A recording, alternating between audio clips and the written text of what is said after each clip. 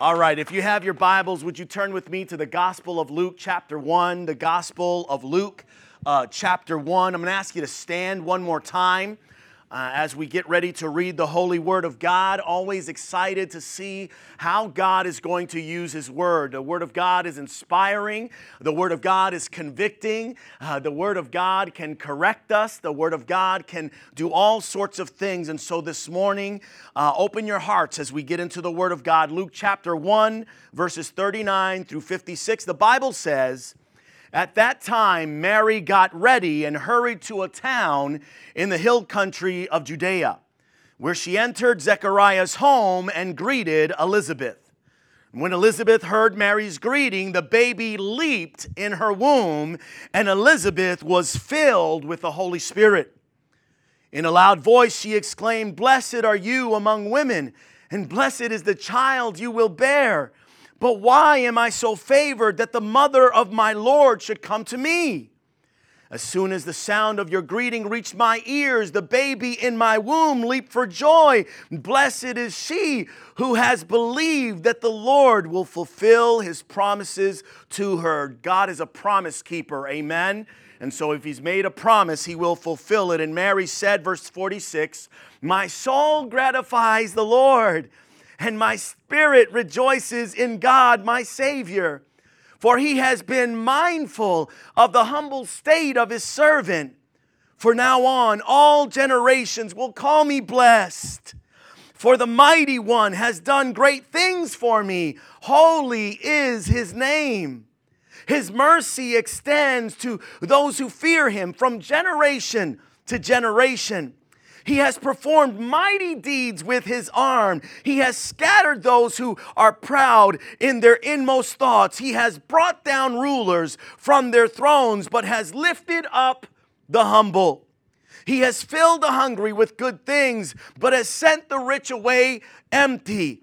He has helped His servant Israel, remembering to be merciful to Abraham and his descendants forever, just as He promised our ancestors." And Mary stayed with Elizabeth for about 3 months and then returned home. Father God, in the name of Jesus, thank you again for your holy word. I pray, God, that you would speak to us this morning, encourage us, inspire us, set our heart on fire for you, God. In Jesus' name we pray, amen. You may be seated. Amen.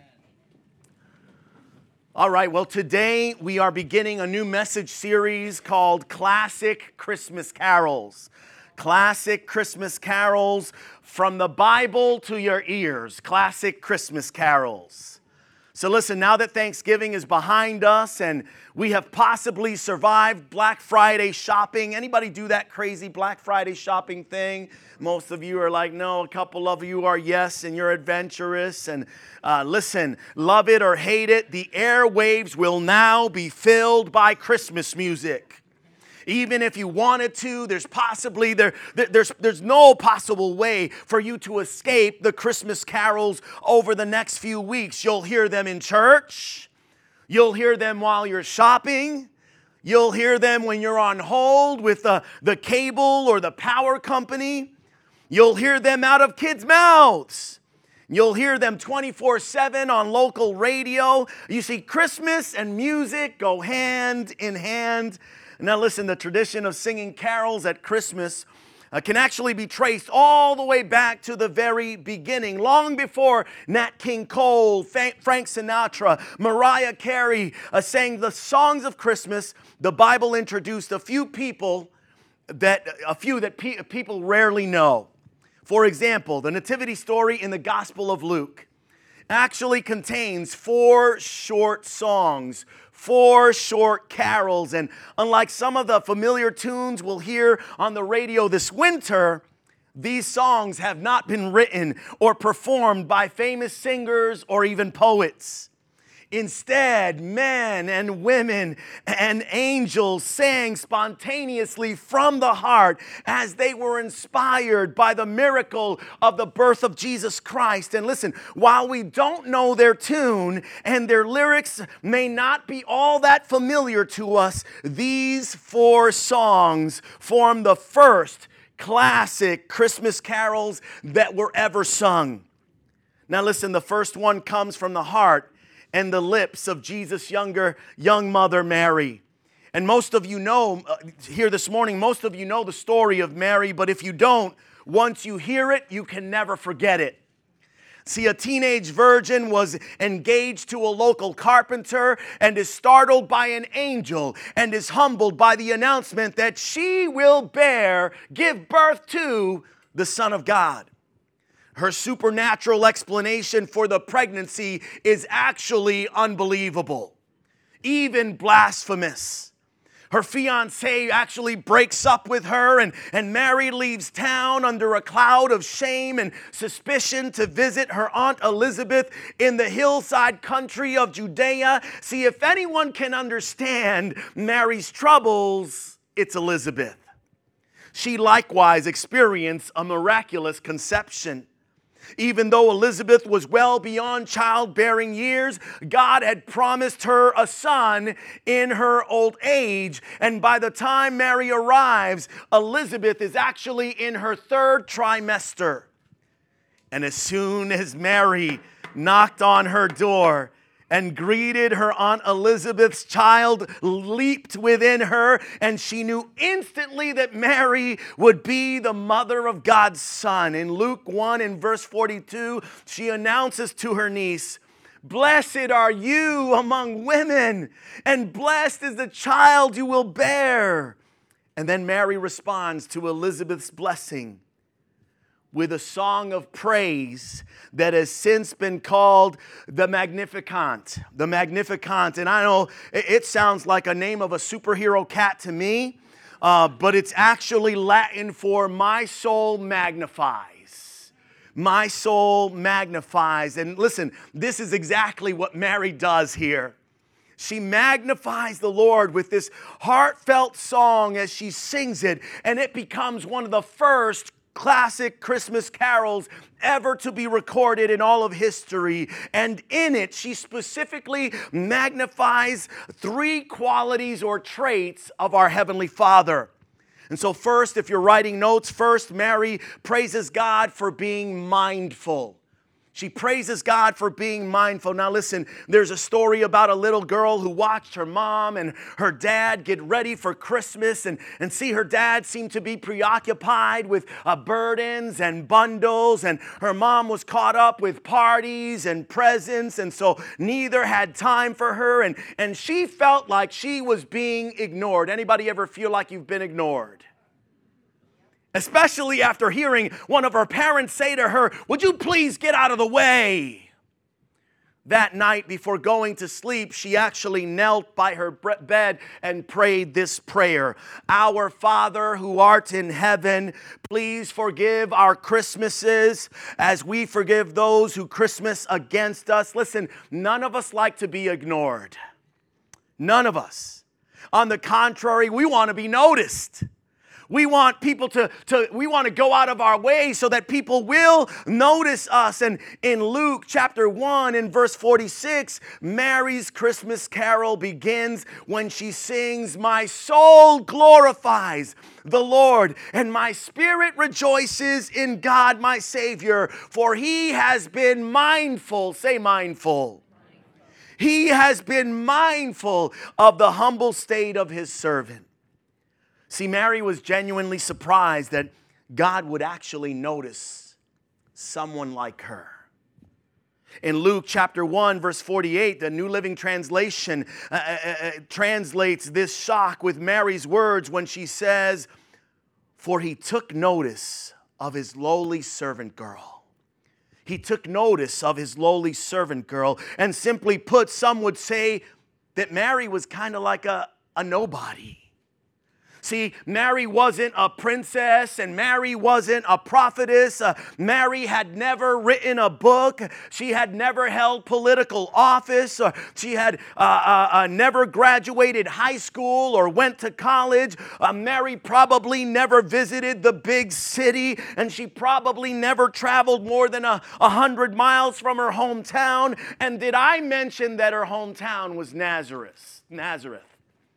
I mean, the fact that Mary lived in Nazareth means that she came from humble beginnings. You might be able to fill in the blank on whatever city or town you're from. See, Nazareth wasn't known for very much. It was actually a very small, insignificant town on the outskirts of a Roman garrison. It boasted a few bars, a red light district that offered a little weekend entertainment to imperial soldiers, and some estimates actually put the population of Nazareth during the day of Jesus at around 100. Needless to say, Nazareth wasn't the biggest star in the ancient Near East. And it was more of a wide spot on the road. There was even a saying once repeated by Nathanael in the Gospel of John chapter 1 verse 46, "Can anything good come out of Nazareth? Can anything good come from," again, you can fill in the blank of wherever maybe you've been from. And it seems like this little dig was repeated often enough that Mary became convinced that the answer was maybe no.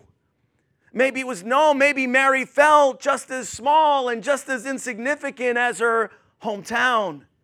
Now listen, I'm dating myself a little bit, but are there any Doctor Who fans in the house? Anybody? A couple of you, a few of you, some of you are like, what are you talking about? Doctor Who?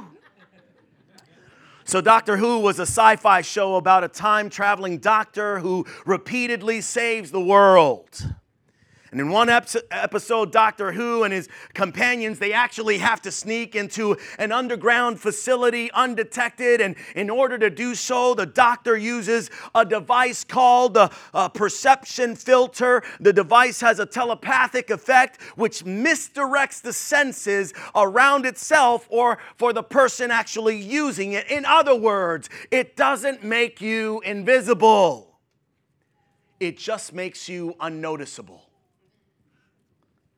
And so when someone looks at you, their brain simply dismisses you as unimportant. And explaining the device to his companions, Doctor Who says, "Oh, I know what that's like. It's like when you fancy someone and they don't even know you exist. That's what it's like. That's what it's like being unnoticed. That's what it's like." Given Mary's situation and circumstances, it sounds like she was wearing a perception filter her whole life. And maybe this morning you can relate, some of you. Some of you come from small towns. Some of you come maybe from humble beginnings, and maybe you feel invisible at times. As if no one even notices you. As if no one would maybe even miss you if you weren't really around. But you know what? God noticed Mary. He noticed her. He was mindful of her. Say mindful one more time. He was mindful of her. And God, listen, God, your creator, He notices you too.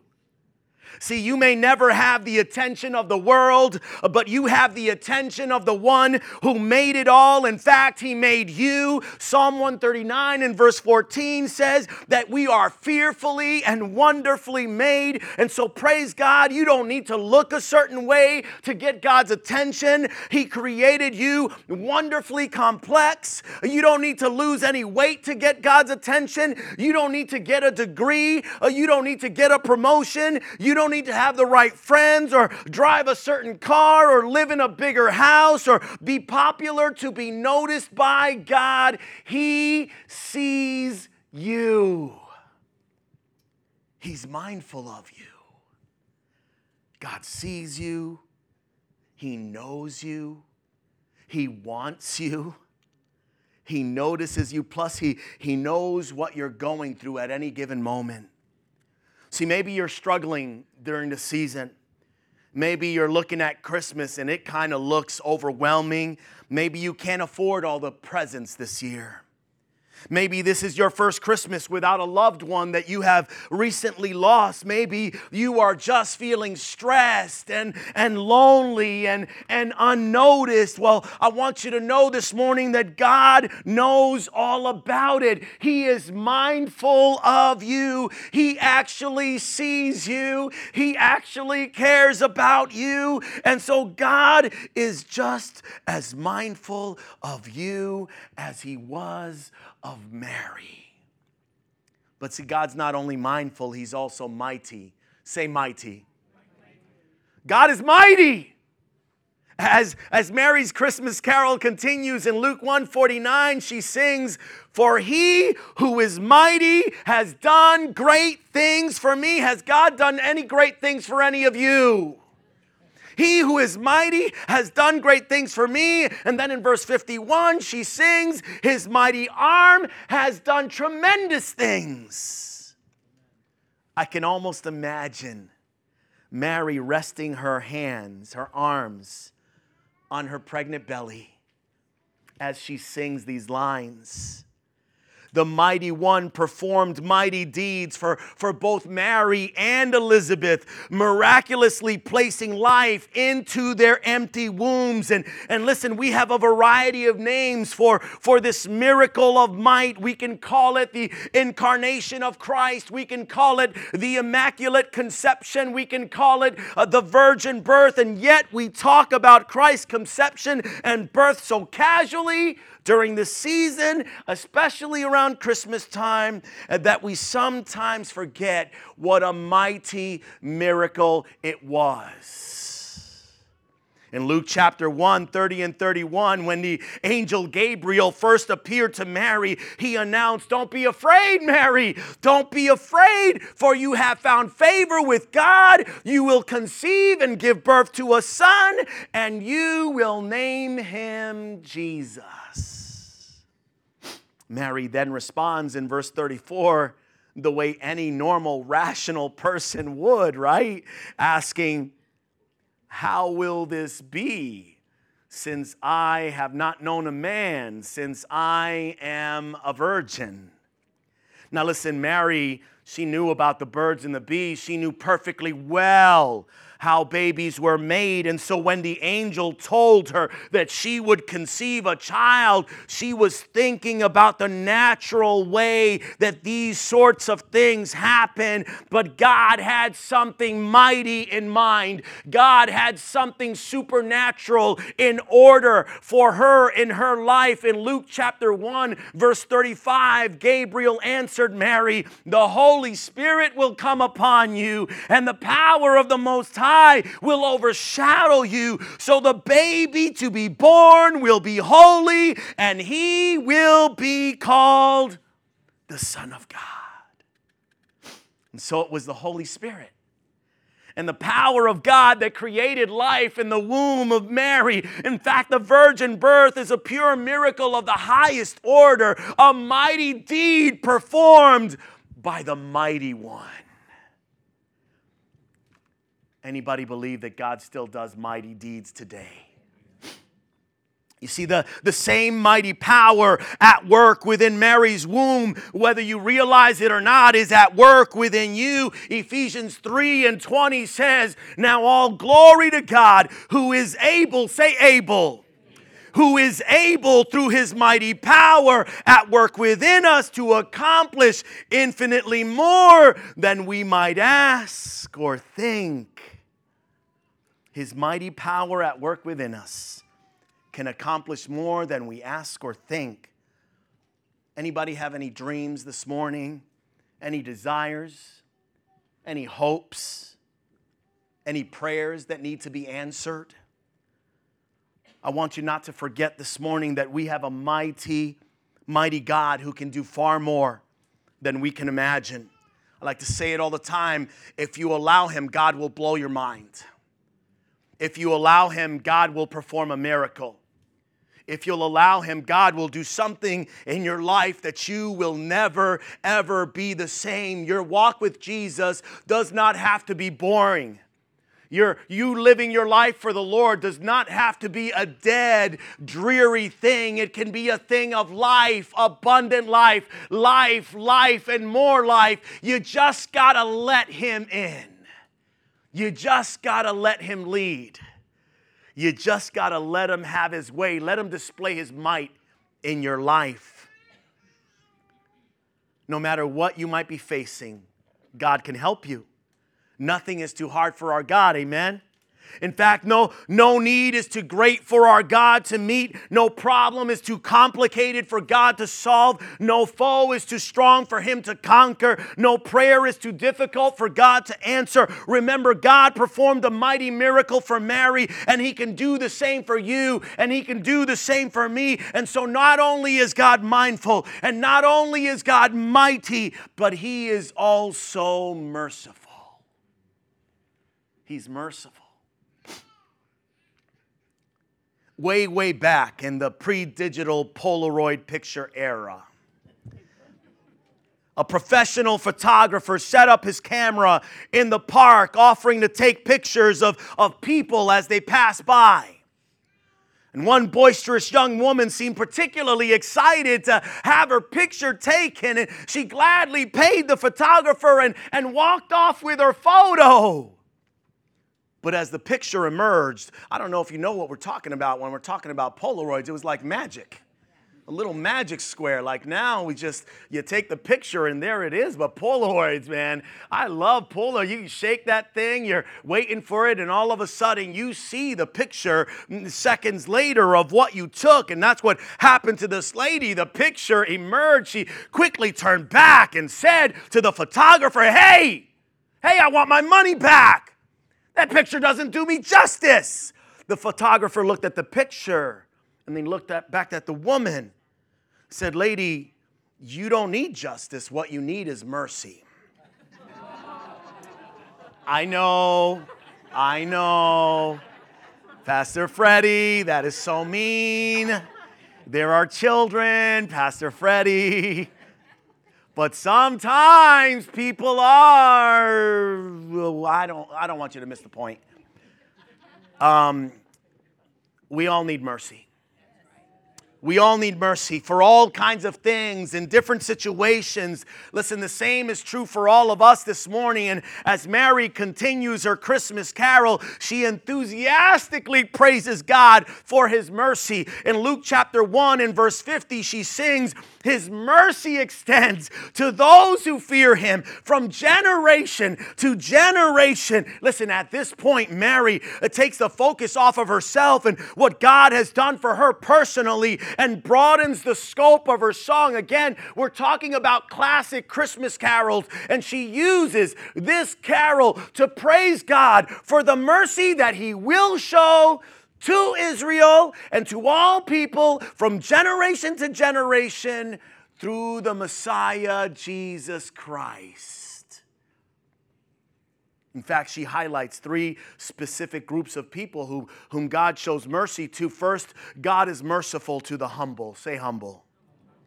God is merciful to the humble. In verse 52, Mary sings, He has brought down rulers from their thrones, but He has lifted up the humble. And see, God loves losers and little guys of the world. Philip Yancey writes, as I read the birth stories about Jesus, I cannot help but to conclude that through the world, though the world may be tilted toward the rich and powerful, God is tilted every single time towards the underdog. Our Heavenly Father lifts up the lowly.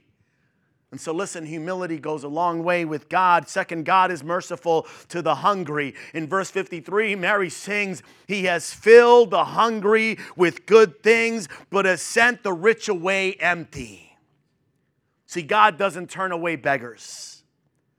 But I doubt that Mary had food in mind here years later. And Mary's baby boy put it this way in Matthew chapter 5 and verse 6, Blessed are those who hunger and thirst for righteousness, for they will be filled.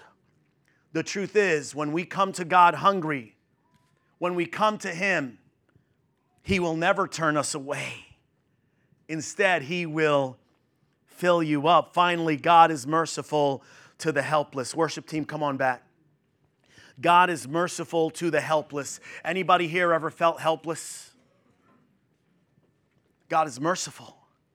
In Luke chapter 1, 54 and 55, Mary sings, "He has helped his servant Israel, remembering to be merciful to Abraham and his descendants forever, just as he promised our ancestors." Here, Mary recalls the covenant of God, the covenant that he made with Abraham, promising that he would one day send a Savior to rescue his people. And again, our God is a promise keeper.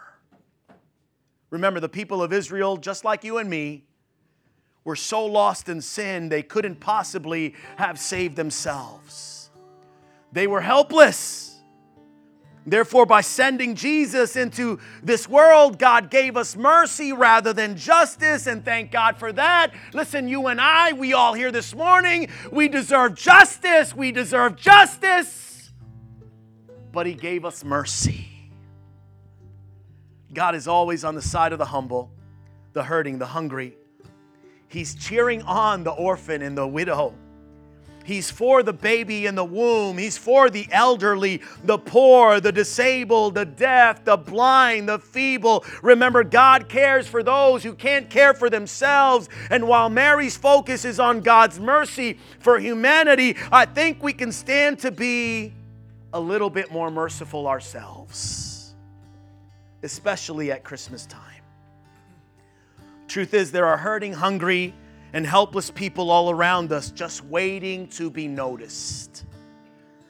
I would say let's follow our Heavenly Father's footsteps. Let's determine to show mercy and grace to those in need this Christmas. Listen, while you're not likely to hear Mary's classic Christmas carol on the top 10 radio hit list this Christmas, you'll likely hear both classic and modern carols about a mighty God who was mindful and merciful enough to enter our world through a virgin's womb on a stable floor.